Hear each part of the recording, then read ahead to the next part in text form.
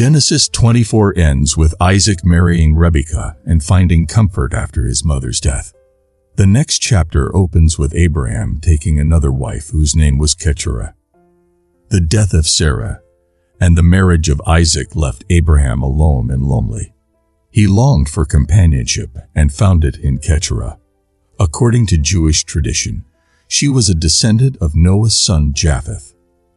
An often forgotten biblical fact is that Abraham remarried and had children with another wife.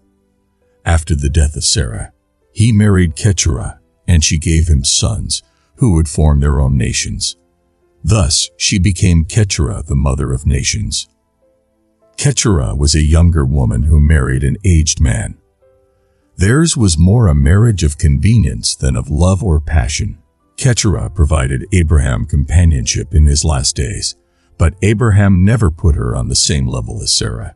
He considered her a concubine like Hagar.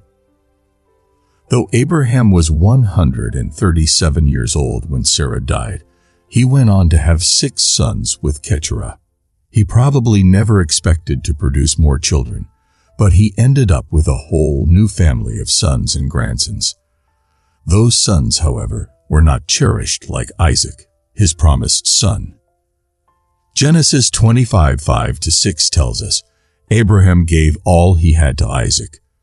But to the sons of his concubines, Abraham gave gifts, and while he was still living, he sent them away from his son Isaac, eastward to the east country.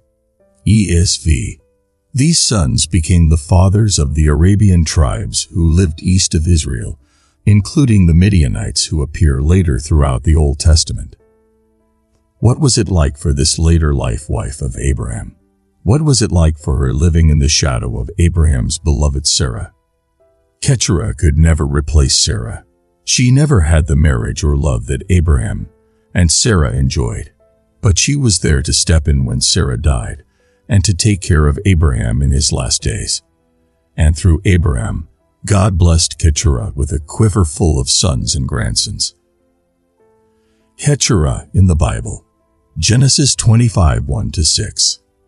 Then again Abraham took a wife, and her name was Keturah. From verse 6.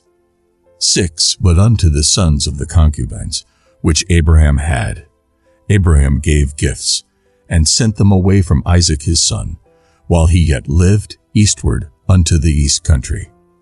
And these are the days of the years of Abraham's life which he lived, 160 years. Then Abraham gave up the ghost, and died in a good old age, an old man, and full of years, and was gathered to his people. And his sons Isaac and Ishmael buried him in the cave of Machpelah, in the field of Ephron the son of Zohar the Hittite, which is before Mamre, the field which Abraham purchased of the sons of Heth. There was Abraham buried, and Sarah his wife.